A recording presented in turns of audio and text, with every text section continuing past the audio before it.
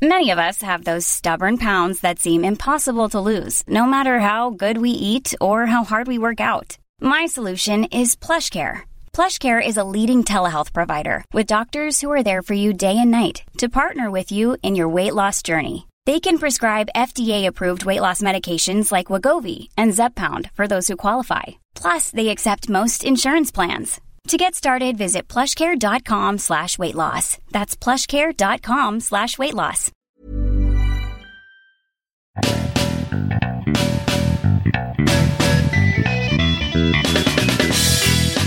Welcome to A Word with Tom Merritt, a show about how we think about things, and I'm alone in the front room again today.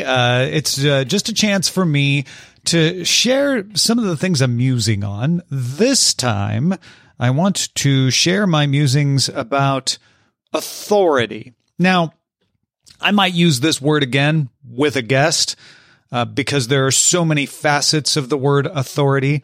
But I'm going to narrow down. I'm going to zoom in on a particular aspect of authority here. So we're not talking about dictators this time. We're not talking about authoritarianism. I want to talk about how we give authority to a source. And particularly how I think the authority that is commonly misascribed to technological platforms is one of the less discussed aspects of why social media and technology in general are having what I have described as an accelerant effect on something that's existed forever, which is conspiracy theories, misinformation, call it what you will, that sort of milieu of things that cause extreme opinions to rise. Those aren't new. We've had extreme opinions forever. My favorite example is I had an uncle who gave me a pamphlet in the late 70s when I was like 8, 9 years old, about how President Carter was the Antichrist. And the pamphlet went into great detail to prove that. It is exactly the kind of thing you see on certain blogs and Facebook posts. They cherry pick evidence. They pull things out of context to support a wild claim in a way that makes you go, oh, well, maybe it's true, especially if you're 8 years old. My dad quickly debunked it. Thankfully, he was my fact checker, but he also was not a big fan of President Carter, but he was one of those people who was like, well, I don't necessarily like the guy, but none of that's true. So I feel like what we're experiencing now in the world is not a rise because of social media, but an acceleration of that, an acceleration of those kinds of opinions so that we all see them more and those messages get in front of more faces. I think the percentage of people who are likely to get drawn in and believe them is no different. It's just that the messages can reach more of them. So it's more efficient, right? Maybe 30% of the world would have believed an extreme thing in the past.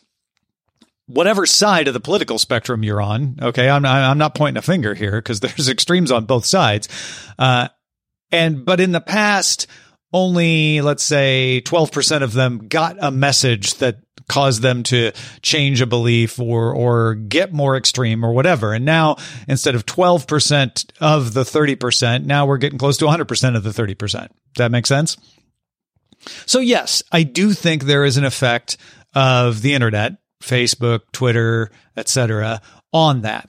I don't know how big it is. I don't know how big of an effect it is because I haven't seen anyone do a really good analysis of it. That is one of those questions that everybody just assumes it's true because it seems obvious, but it may not be true. And if it is true, it may not be as true as we think it is. I think that's where we really run into trouble as humans, is when we think in binary about stuff and act as if something is 100% true when really its effect is smaller. And maybe we take actions to try to stop the small effect that are so out of proportion that they either cause other bad things to happen as side effects or they have the opposite effect. Anyway, that's a rabbit hole for another day. I bring all that up to show you where my head's at when I think about what I imagine, and there's no study on this either. This is just my opinion, but it's how I think about it. I imagine that one of the bigger problems is mundane, everyday misunderstandings multiplied across the populace. So again, that sort of misunderstanding that in the past wouldn't penetrate as far because it couldn't spread as fast before it got debunked, but now can spread in an instant because of the accelerant of the internet, because of the accelerant of Facebook, Twitter, etc. And I think those mundane things lay a foundation where people just start to believe enough small things that are inaccurate, maybe not even wrong, but just inaccurate, that when they go to build a bigger picture, that bigger picture that they build is wrong because it's made up of small inaccuracies. So, I'm trying to think of a good example of an old one, but there's so many of these that we run across. One I talked about the other day on Good Day Internet was drinking 6 to 8 glasses of water. That is a misunderstanding that has spread far and wide. I remember somebody in a rhetoric class in college used it as a premise for a speech, like we should drink 6 to 8 glasses of water. Here's the evidence for it. And it turns out it's not true. That it comes from a small fact of, 6 to 8 glasses of water is probably on average what most people ought to get, meaning they should get that water, not drink 6 to 8 glasses of water. And you get water in the food you eat. You get water in coffee. You get water in lots of ways that aren't drinking a glass of water. And also, it was a rough average for the entire human populace. Some people are going to need more water in a day, especially if they're working hard. Others are going to need less water because they're in a cool climate and they're can't move around, so they're not sweating. Really, the recommendation I've heard from doctors is pay attention to how thirsty you are and keep in mind if you have any special effects like working hard and sweating a lot, and then drink more when you're sweating a lot and when it's hot, even then when you're thirsty. And otherwise, pay attention to when you're thirsty. That is the kind of thing that has spread without the internet. Now, take a bunch of those and make them more attuned to a specific topic, and suddenly you have people believing things about how the world works, what works in an economy, or what the proper ways to correct things are, and you have a recipe for people manipulating you because you think something is true that isn't exactly true, and you're not thinking it's true because you've even been lied to. It's because you're ascribing authority to the sources in which you got the information incorrectly. So I'm going to circle back to that authority word. Trust me. I do want to throw in another example or two here because I think it's important to wrap your head around the importance of this. So this may not be the best example as far as coming to an incorrect conclusion, but I think it gets us close and shines a light on it. A recession is 2 quarters of negative growth, right? No, it's not. That is a shortcut that someone put out there at one time to say, hey, a recession has a very complicated definition, but usually if you see 2 quarters of negative growth, that's probably a recession. That is true. So we get 2 quarters of negative growth in a really weird time, and suddenly everybody's arguing about whether it's a recession or not. And everyone else is trotting out, well, everybody knows 2 quarters of negative growth is a recession. And then the other side says, well, that's not exactly true. And then you say, well, everybody's known that's true since the 80s. You're trying to hide the fact that we're not in a recession. And I will tell you, I don't care who gets to win points on this. I just want to know if we're in a recession or not. And the economists that I have actually trusted and looked at say we're probably in a recession. We may not be in a recession yet. And there are ways in which you could see negative growth for 2 quarters because of this and that number that would imply we're not in a recession. And if we overcorrect, we'll push ourselves into a recession. So that's a great example of if you are operating on the wrong assumption, you could take an action that will actually make things worse. So there are situations where you could have 2 quarters of technically negative growth, and yet you're coming out of the recession. It's just a quirk of how the math works, which is why they've said, well, most of the time when it's 2 quarters of negative growth, yeah, but there are some exceptions. And it's those exceptions. It's the nuance that always gets us. And if you're coming out of the growth, but you decide to act like we're in a recession, you could, A, cause inflation to get worse. Sound familiar? Or B, do something that's going to actually push you into a recession because you're fixing a problem that's not there. You assume that the recession is caused by X, whereas X is not a problem, which is why the economists paying attention know that we're not in a recession. Again, this is all drawn from the headlines, but not me describing what's going on or whether we are or not in a recession. My sense is we probably are. But I think it's important to be sure before you start taking the measures. And if we weren't all worried about winning points on the board and moving people into a ballot box, we could have a rational conversation about it. But that's not where we're at. So everybody instead wants to be like, I want to prove we're not, and I want to prove we are. And that's a recipe for not proving anything at all and maybe accidentally doing the wrong thing. So authority. Why did we believe that 2 quarters of negative growth was a recession? Well, because we heard it from reputable sources. I heard it on broadcast television, and it's repeated on broadcast television. It's in newspapers. So I don't think it's bad that people believe that. It was the nuance that we lost. I was using that as an example of how you can believe something that's inaccurate and it can have unintended consequences. Now, let's take something that's less subtle and have everybody believe it. That such and such person assaulted someone, or that a movie is not going to happen because people at the movie were doing something bad.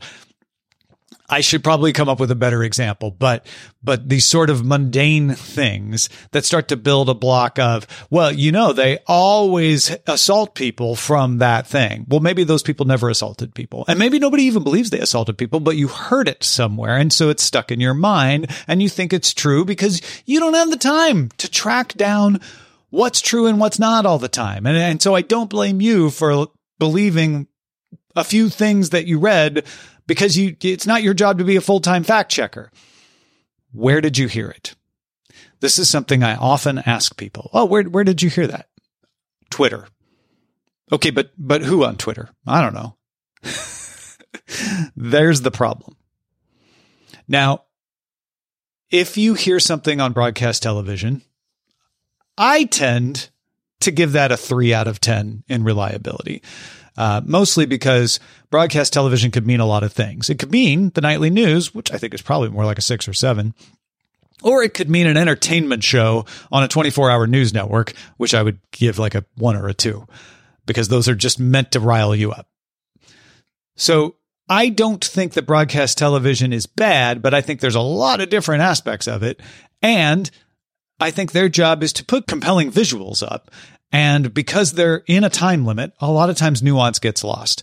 That's why I would say even the nightly news, which I think is mostly trustworthy, is probably only a 7 because you can have that nuance lost like the 2 quarters equals a recession, which is mostly true. Good enough for a 3-minute segment. You're talking about newspapers.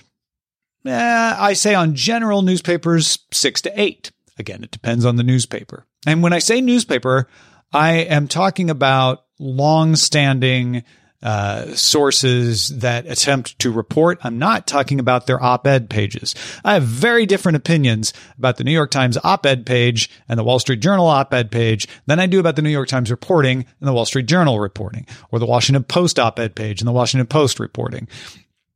These are very different things, and we tend to confuse them. The opinion sections are biased and meant to put a biased opinion. They're opinions.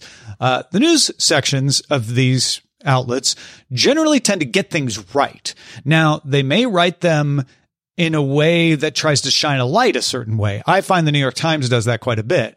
But actually, the Washington Post and the Wall Street Journal actual reporting tends to stay fairly middle of the road. I wouldn't say objective because I don't think humans are 100% capable of objectivity, but they're certainly closer to objectivity than a lot of other outlets.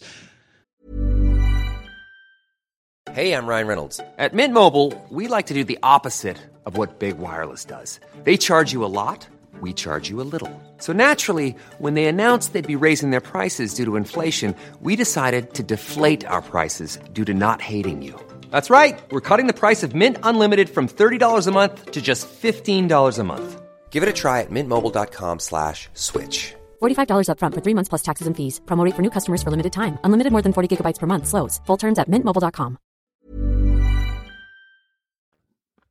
But if you've noticed, I'm talking about broadcast journalism. I'm talking about written journalism. Let's talk about blogs. There are some blogs that are worth paying attention to. They tend to blur the lines between opinion a lot more. But there's The Hill, Politico, Insider that I think are certainly in the 6 to 8 range. They do very good reporting and they do a very good job. You have to be careful again, whether you're reading an opinion piece or a clickbait piece or an actual reporting piece. But these outlets that I just mentioned do a fairly good job of having solid reporting that you can rely on and is trying to help you understand something. But again, none of these are Google or Facebook or Twitter or YouTube. Those aren't authorities. And here's where I've been going with all of this the whole time.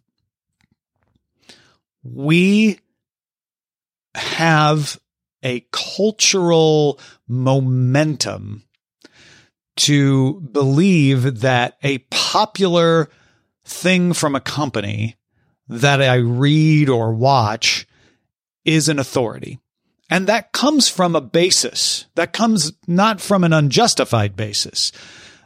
In the past, to be able to afford to broadcast the news, even on a local basis, you had to put a lot of effort and money into it. And granted, there's problems with that because the money can affect the coverage, but there were also fewer of those. So there could be a lot more eyes putting checks and balances on how far they could be biased. And by and large, the 1 or 2 newspapers that you had in each town, the 3 or 4 broadcast news outlets that you had, and the 3 major broadcast news networks in the 70s and 80s that you had for national news were fairly reliable. Not 100% reliable, but fairly reliable. And so as one of those shortcuts that I'm talking about, we said, well, if it comes from a big network, if it comes from my daily paper, then I can probably believe it. Maybe not believe every single thing, but I'm going to take a shortcut and say, well, it is probably mostly right. Those of us who grew up and were trained that way from the 30s onward in the 1900s, I think could be forgiven for mistaking the platform for the source.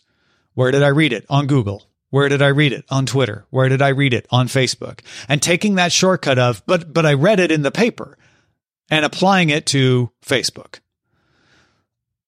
It's not right, and I'm sure you know that, but it's something that I think even you might, not saying you do, but maybe somebody like you who's as savvy about this might accidentally do. It's just a habit. It's ingrained. And so you read something, you don't think about it critically. You just read it. It sticks in your head. And in your head, your brain goes, read a thing at authoritative source. You don't remember that you saw it on Facebook, but you do remember that it was an authoritative source. And it's not because you don't know better. It's because that's how our brains work. And so you say, well, I heard blah, blah, blah, blah, blah. And maybe when I ask you where you heard it, you're like, no, I just read it somewhere, somewhere authoritative. You won't say authoritative, but you know what I mean. You'll say like, oh no, I read it somewhere reliable. And it'll be a Facebook post from somebody who doesn't know what they're talking about. But your brain just wants to call that authoritative. I think this gives me some hope for the future because A, we are trainable. And we are learning that the source, YouTube, Facebook, Twitter, Google, TikTok, isn't the authority. And we are starting to learn to differentiate the source within the platform, starting to see the platform as a delivery mechanism. Think of it this way. If a friend called you on the phone and said something about a claim about like, oh, the government's gonna come and take all our bookshelves. It's a total plan. And you passed it along to somebody and said, yeah, I heard the government's coming to take all our bookshelves. And that person said, where'd you hear that? You wouldn't say the telephone. You wouldn't say AT&T. I heard it on AT&T. Because you know that AT&T isn't the authority there. It's your friend on the phone. So you're going to say it was your friend, and then they're going to, well, what does your friend know? But if I were to say AT&T, well, probably someone would be like, wait, what? AT&T? How did they, there would be questions, but it would be an authority. It would be a big company. Now imagine, you're talking about Facebook, which everyone else also associates with reading things. They may accept that. They may not say, well, but who on Facebook? So we need to start learning to differentiate that and say, Facebook's the phone company. Google's the phone company. YouTube is the newspaper box. You wouldn't read something in the newspaper, tell someone about it, and when they ask you, where did you get that information from? Say, oh, that metal box on the corner. Kids, ask your parents. So we need to differentiate that is a platform. That is not where we read it. We need to learn that as a culture. And I think those of us who are younger and are coming up not using Facebook, apparently, using other outlets, are learning that by default because they're also creating it. They're like, well, I could have created this, so I'm not going to believe it just because it's on the platform, because I created it on the platform. I am going to look at the sources, maybe. Hopefully, that's my hope, is that we start to learn that the authority for a source is the speaker, and we learn to differentiate the platform from the speaker better.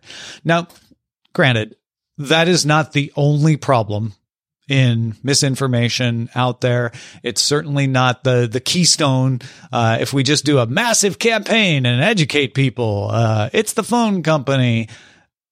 We're not going to solve the problem with that. But I think it is an important element of it, and I don't think it gets enough attention. And I try, when someone tells me a thing they heard, to say, well, where did you hear that? Where did you read that? Where does that come from? And I would say 70% of the time, people either don't know or they say, well, I read it somewhere. If they remember, a lot of times is, I don't know, I remember I read it on Facebook or Twitter. Granted, more people don't consider that to be authoritative, but I think what is concerning is they didn't think about it before. And once you start to point it out, they go, yeah, actually, I don't remember where I saw it. And if they're not engaged to win the argument, if they're arguing to learn, not arguing to win, they're more likely to say, yeah, maybe that's not true. If they're trying to win, it's best to just back off. Like, oh, okay, well, if you find out where you found it, let me know. And maybe then they'll start thinking about it in their own time. Remember, to change someone's mind, you don't have to see the evidence. You don't have to have them capitulate, go down on their knees and throw their hands up and say, you were right. A lot of times all you need to do is plant that seed and then let them think about it later in a way that doesn't have them lose face in front of you by losing the argument. And I think we can get to a point where people realize, I need to know actually who's saying it. Now, there's a whole situation about trusting people you shouldn't trust. I've had conversations with neighbors who know exactly where they heard it. It's usually on TV, and they know exactly who said it. It was the host of that TV show, and I don't find that TV show credible, and they do. That's a different problem. But I think knowing about the authority of a platform and what the platform's authority is and is not. It's an authority in delivering things. It's not an authority in vetting the things. I think is really important. Really important thing to think about. Anyway, I hope that also is of interest to you. I'm not telling you to agree with me. I always like to make sure that I point that out. I am saying this is how I'm thinking about it. And if you can take anything from the way I'm thinking about it and it's helpful for you, good. If you thought about everything that I was thinking and none of it is helpful for you, well, I hope you were at least entertained by the time we spent together and no harm done. These are always just me sharing what I think. And it's why I like to bring guests on most of the time, so that it's not just what I think. It's also an interplay between how I think and how that person thinks. Thanks to our producers, Jen Cutter and Anthony Lemos. Thank you for listening to the show, telling your friends about it. You can get an ad-free version of this show with Acast Plus. Click on Access Exclusive Content at awordpodcast.com. We'll have a word with you next time.